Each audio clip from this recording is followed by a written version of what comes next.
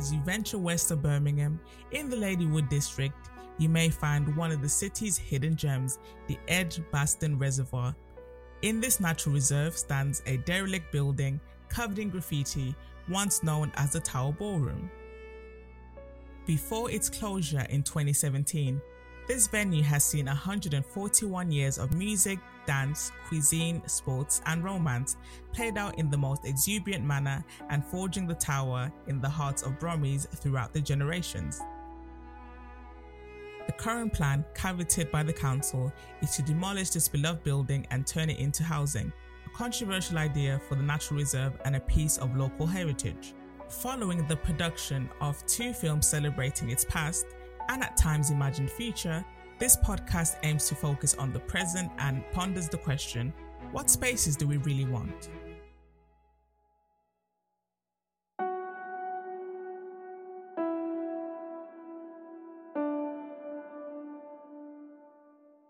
Katie Kershaw is a Ladywood resident and a passionate boxer. Uses her experience as an urban planner to reflect on the case of the tower and explore the sustainable prospects of an environment and community-friendly city. Interview by Leta Turner with participation of Stephen Stanley.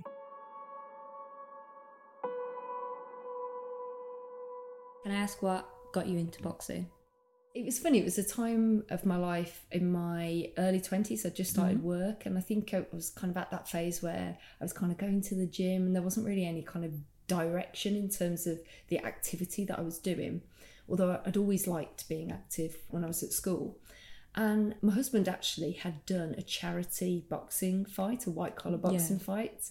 And I saw it and I thought, I've always liked boxing. I reckon I could do this. And I actually just went down to the gym with him one night and just said, do you mind if I come and give it a go? And took it from there. And initially there weren't many other women that were doing it. I mean, this was early 2000s. And, you know, boxercise and stuff like that, I don't think had really been that popular by that point.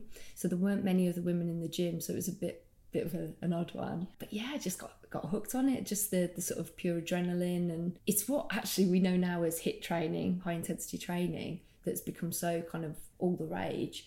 But actually boxers have known this for years, and that's why their fitness is just really probably quite unsurpassed by other kind of people in the fitness industry. I really enjoyed it. Could you say what your favourite part of boxing was?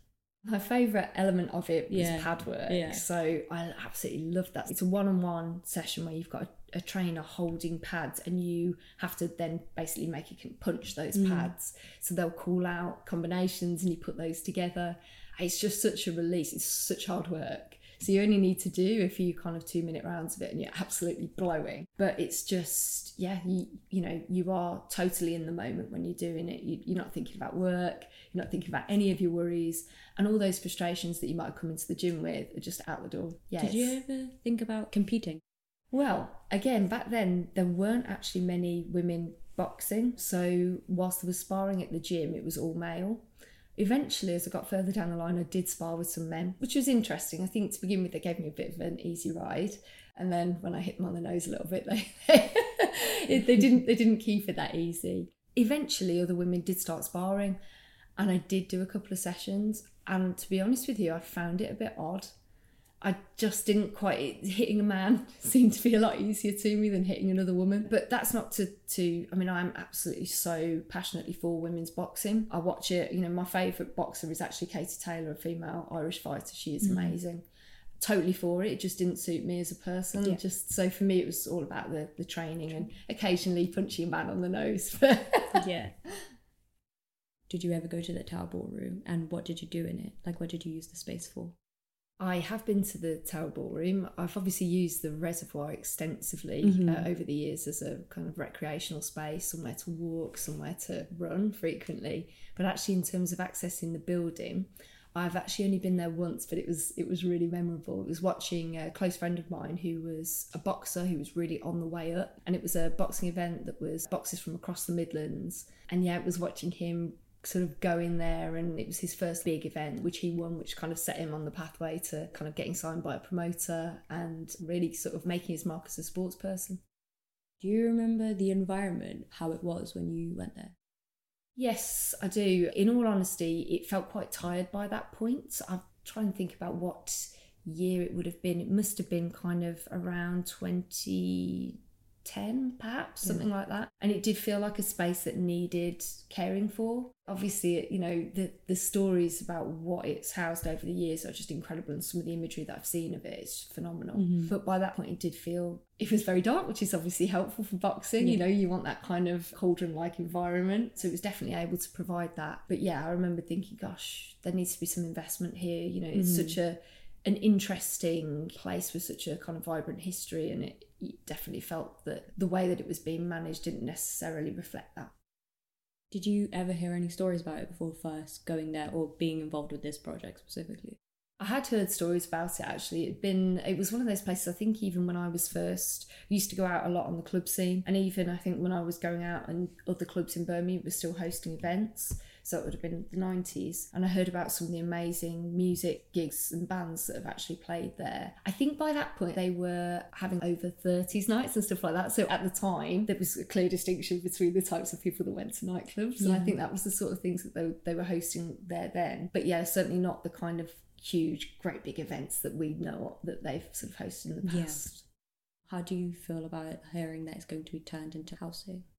I mean, it's a difficult thing. I personally believe that, you know, regeneration of the sort of wider reservoir area is actually not only possible but also a good thing. You know, that there are definite opportunities around there to provide, you know, additional housing, to provide other uses actually. I mean, you know, accessible sort of toilets, changing space, a cafe, those sorts of things that would really enhance the wider environment's use as a community asset. You know, you've only got to look at the numbers of people that are there every day, and that there aren't accessible toilets, for example, just seems to be completely mad to me. But in terms of that building and its relationship with the reservoir, I don't necessarily think that is the right place for that sort of development, and certainly not in the form that I've seen. That's my take on it.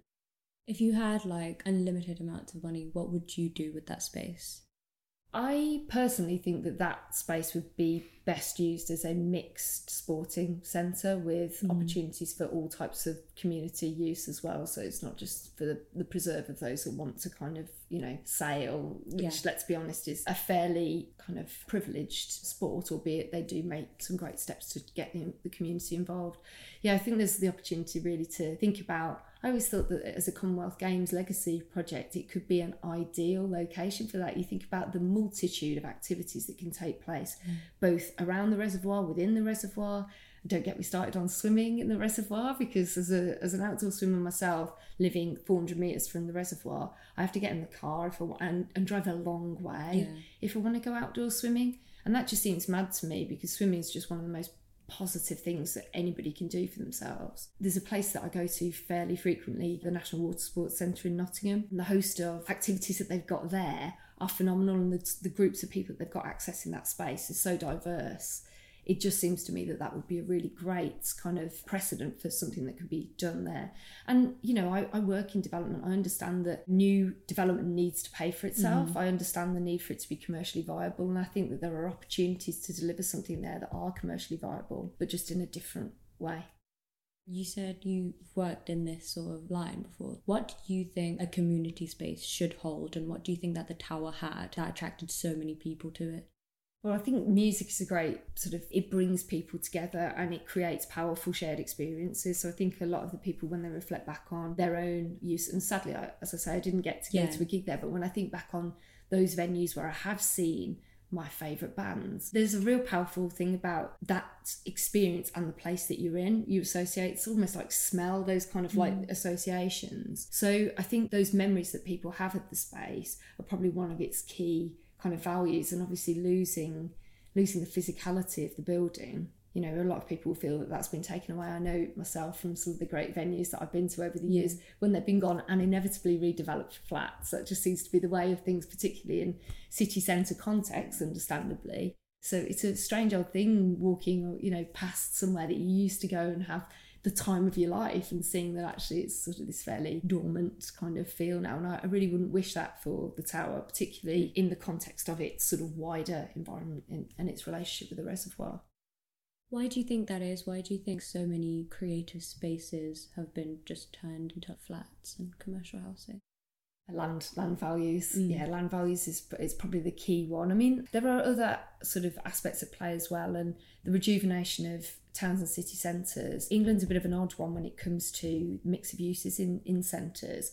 Actually, compared with a lot of European cities, we don't have as much residential accommodation, and that does affect the sort of feel and the vibrancy of spaces at night. So I'm totally not against trying to get more residential use into towns and cities. It's actually one of the key ways coming out of the pandemic particularly that we're going to be able to re-enliven urban spaces. You think about the impact there's been on retail and things like that. So we do need to get more people living in those spaces, but unfortunately creative spaces are often the victims of rising land values. Probably the best local example is around Digbeth, and how, I mean, it's been growing in its sort of attraction over the last, well, probably 20, maybe even 30 years, but the acceleration of that in line with the arrival of HS2 and obviously some of the great things that we're seeing around creative industries that are coming into Digbeth, there are going to be smaller scale places that are going to end up being lost as a result of that. And evening entertainment, nightlife, they can often be the victims of a sort of secondary impact, which is when you do get people living in those spaces, issues around noise. So the number of nightclubs that have ended up closed because of noise complaints from residents who moved in after the venue was already in operation, which I always think is a bit of a nonsensical argument. You wanted to live next to a nightclub. Why are you complaining about noise? Yeah, I mean, it's a complex issue, but I think probably land values and sort of the people that own property and the people that use property are often not the same, particularly in the sort of smaller scale creative industries. Would you like to explain more of what you do? I'm an urban designer and a heritage consultant. Basically what that means is I design new places, and I also look at the regeneration of existing places, and particularly with when I'm thinking about the heritage consultancy, it's around looking at things like historic areas, conservation areas, listed buildings. So it's how we can kind of make positive futures for existing places as well as creating new ones. You've mentioned regeneration a lot. Could you explain what that is? Regeneration, well, my interpretation of regeneration is where you have an existing environment which potentially isn't perhaps performing in the way that it's not achieving its best possible kind of goal. And when I sort of work in those projects, it's around trying to work with the community, wider stakeholders to understand what actually is the best possible solution. And then how can we put in place steps to get there? So it's not always about kind of just washing away, all those good things that are there. It's about how can we draw those out, but actually make a sustainable future where, the people that are already kind of in that environment are able to kind of achieve their goals. Yeah. But equally, it may be that other people get to kind of join in as well. And there's nothing wrong with that. That's actually just the way that towns and cities grow and morph over the years. Do you have any examples of places where you've helped with regeneration? The company that I work for and the places that I've worked over the years, we've worked in a number of kind of towns and cities across the UK. So we've had projects in Birmingham. We had a really quite interesting project looking at the whole of Worcester as a city. It was a sort of classic urban design project because we were thinking broadly about the city as a whole and how we can better connect it. But then we were also thinking at the site level about how, individual places may not be achieving what they can. I mean, key example there, and this is where I think, regeneration is really powerful. We had a multitude of surface car parks, for example, and you have people sort of driving from around these small scale, kind of very fragmented surface car parks, one to the other, because there wasn't really a unified approach to the way that you would park in the city, and public transport was poor. And so there we were looking at how can we find new futures for these car parks, where they're actually contributing something much more powerful, whether it is actually community space or whether it's new development. And then actually how can we give people the right public transport and pedestrian and cycle connections where they don't feel that they do need to drive, but then when they do, let's give them a car park that actually stops them from polluting the whole of the city centre by driving from one place to the other. Yeah. So that's kind of one example of where looking at the city as a whole is really powerful, and it plays into how you think about the regeneration of small scale individual sites. It's very interesting. It's a great thing to be involved with. If you had to think about Ladywood in that way, or Birmingham as a whole, how do you think the tower could be? I know you said spaces for mixed sports and stuff. Do you think that's actually possible? Do you think that's viable? Or do you think it's just like a dream?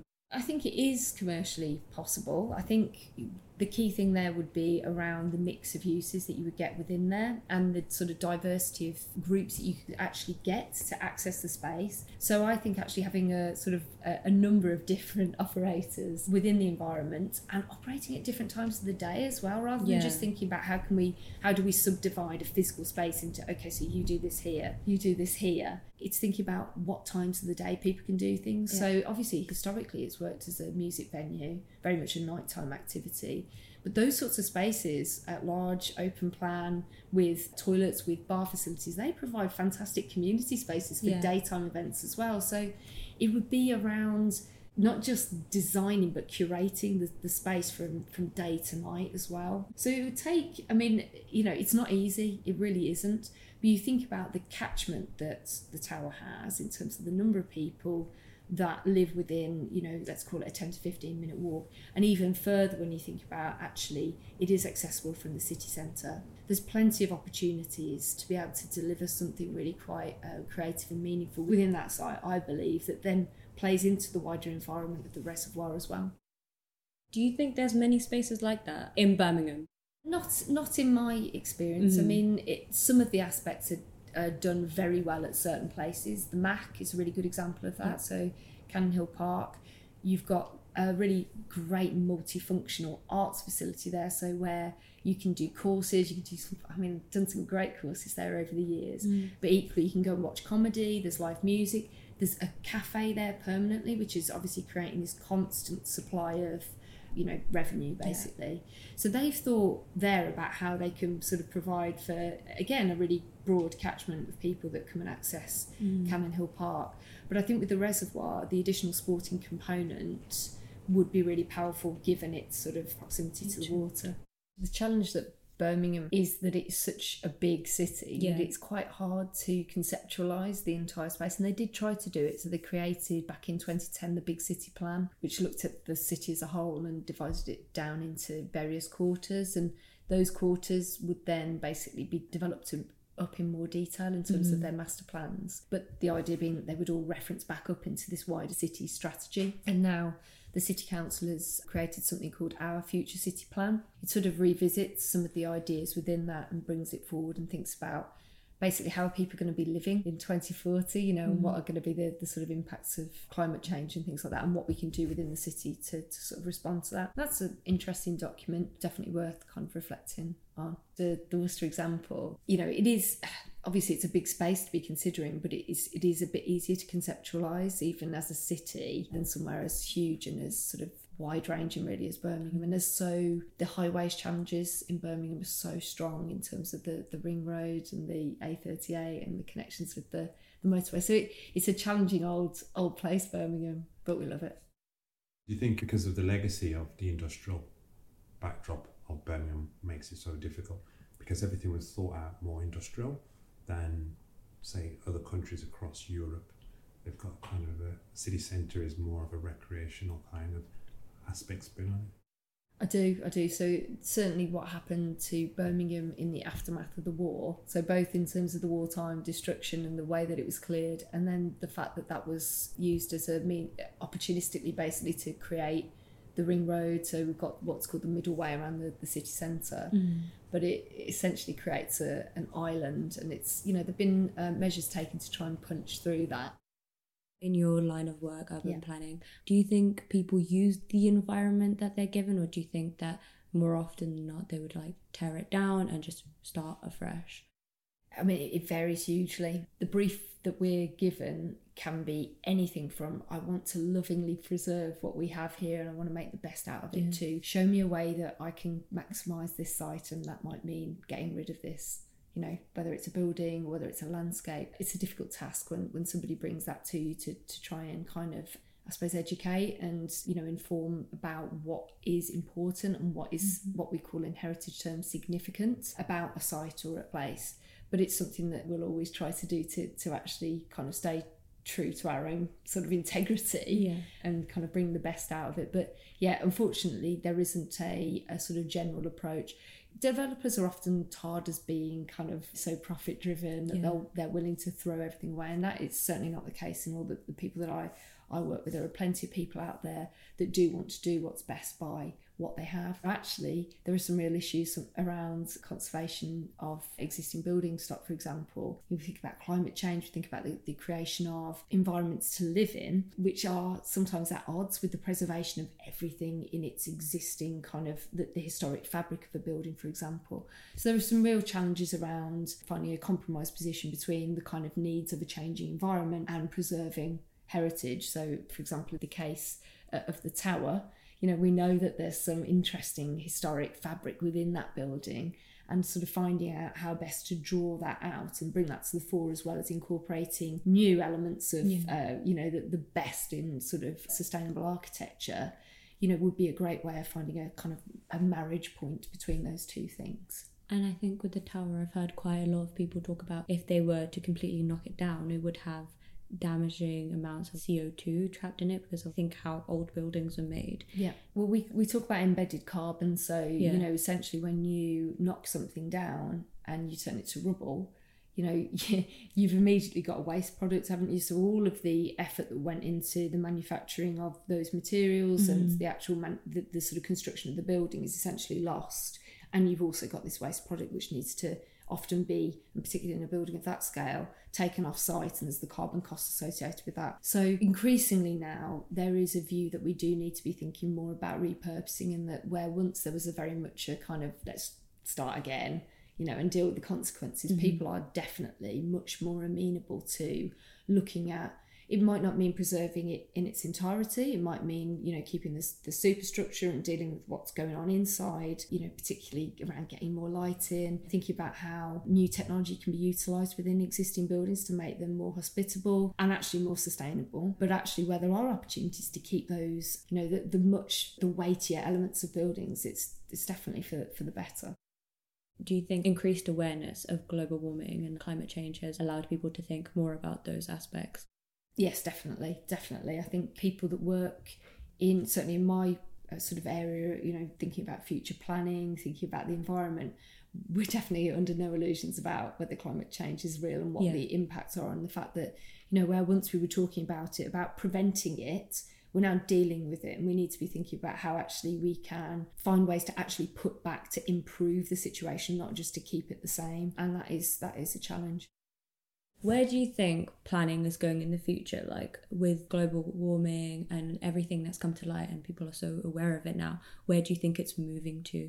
Well, I think the climate change agenda is definitely, that has to be the core kind of focus for everybody involved in future developments. And, as I say, where once we were thinking about it actually being something in the future, it is definitely happening now. Yeah.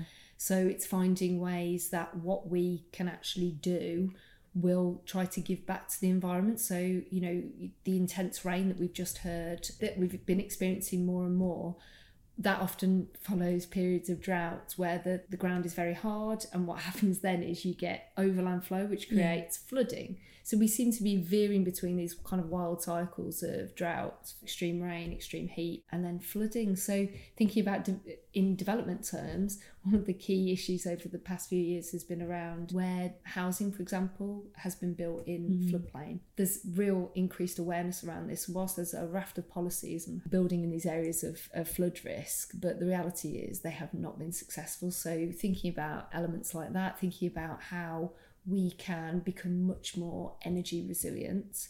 We've only got to look at what's happened in terms of the availability of Russian gas to see that we are very, very reliant still on these sort of ever diminishing resources. And, there's still not, for me, a strong enough strategy on how we can use renewables. We're an island nation, just thinking about Great Britain here.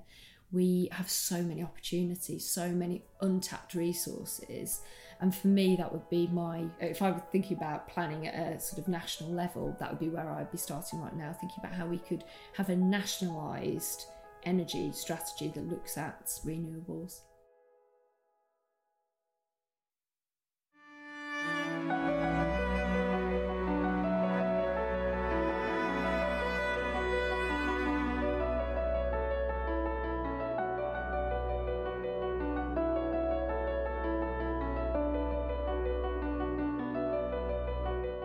Thank you for listening to this episode of Amplifying Voices.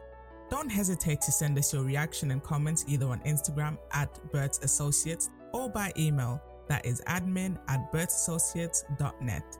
A Bert's Associates podcast produced by the children of the diaspora. Find out more on our website, bertsassociates.net.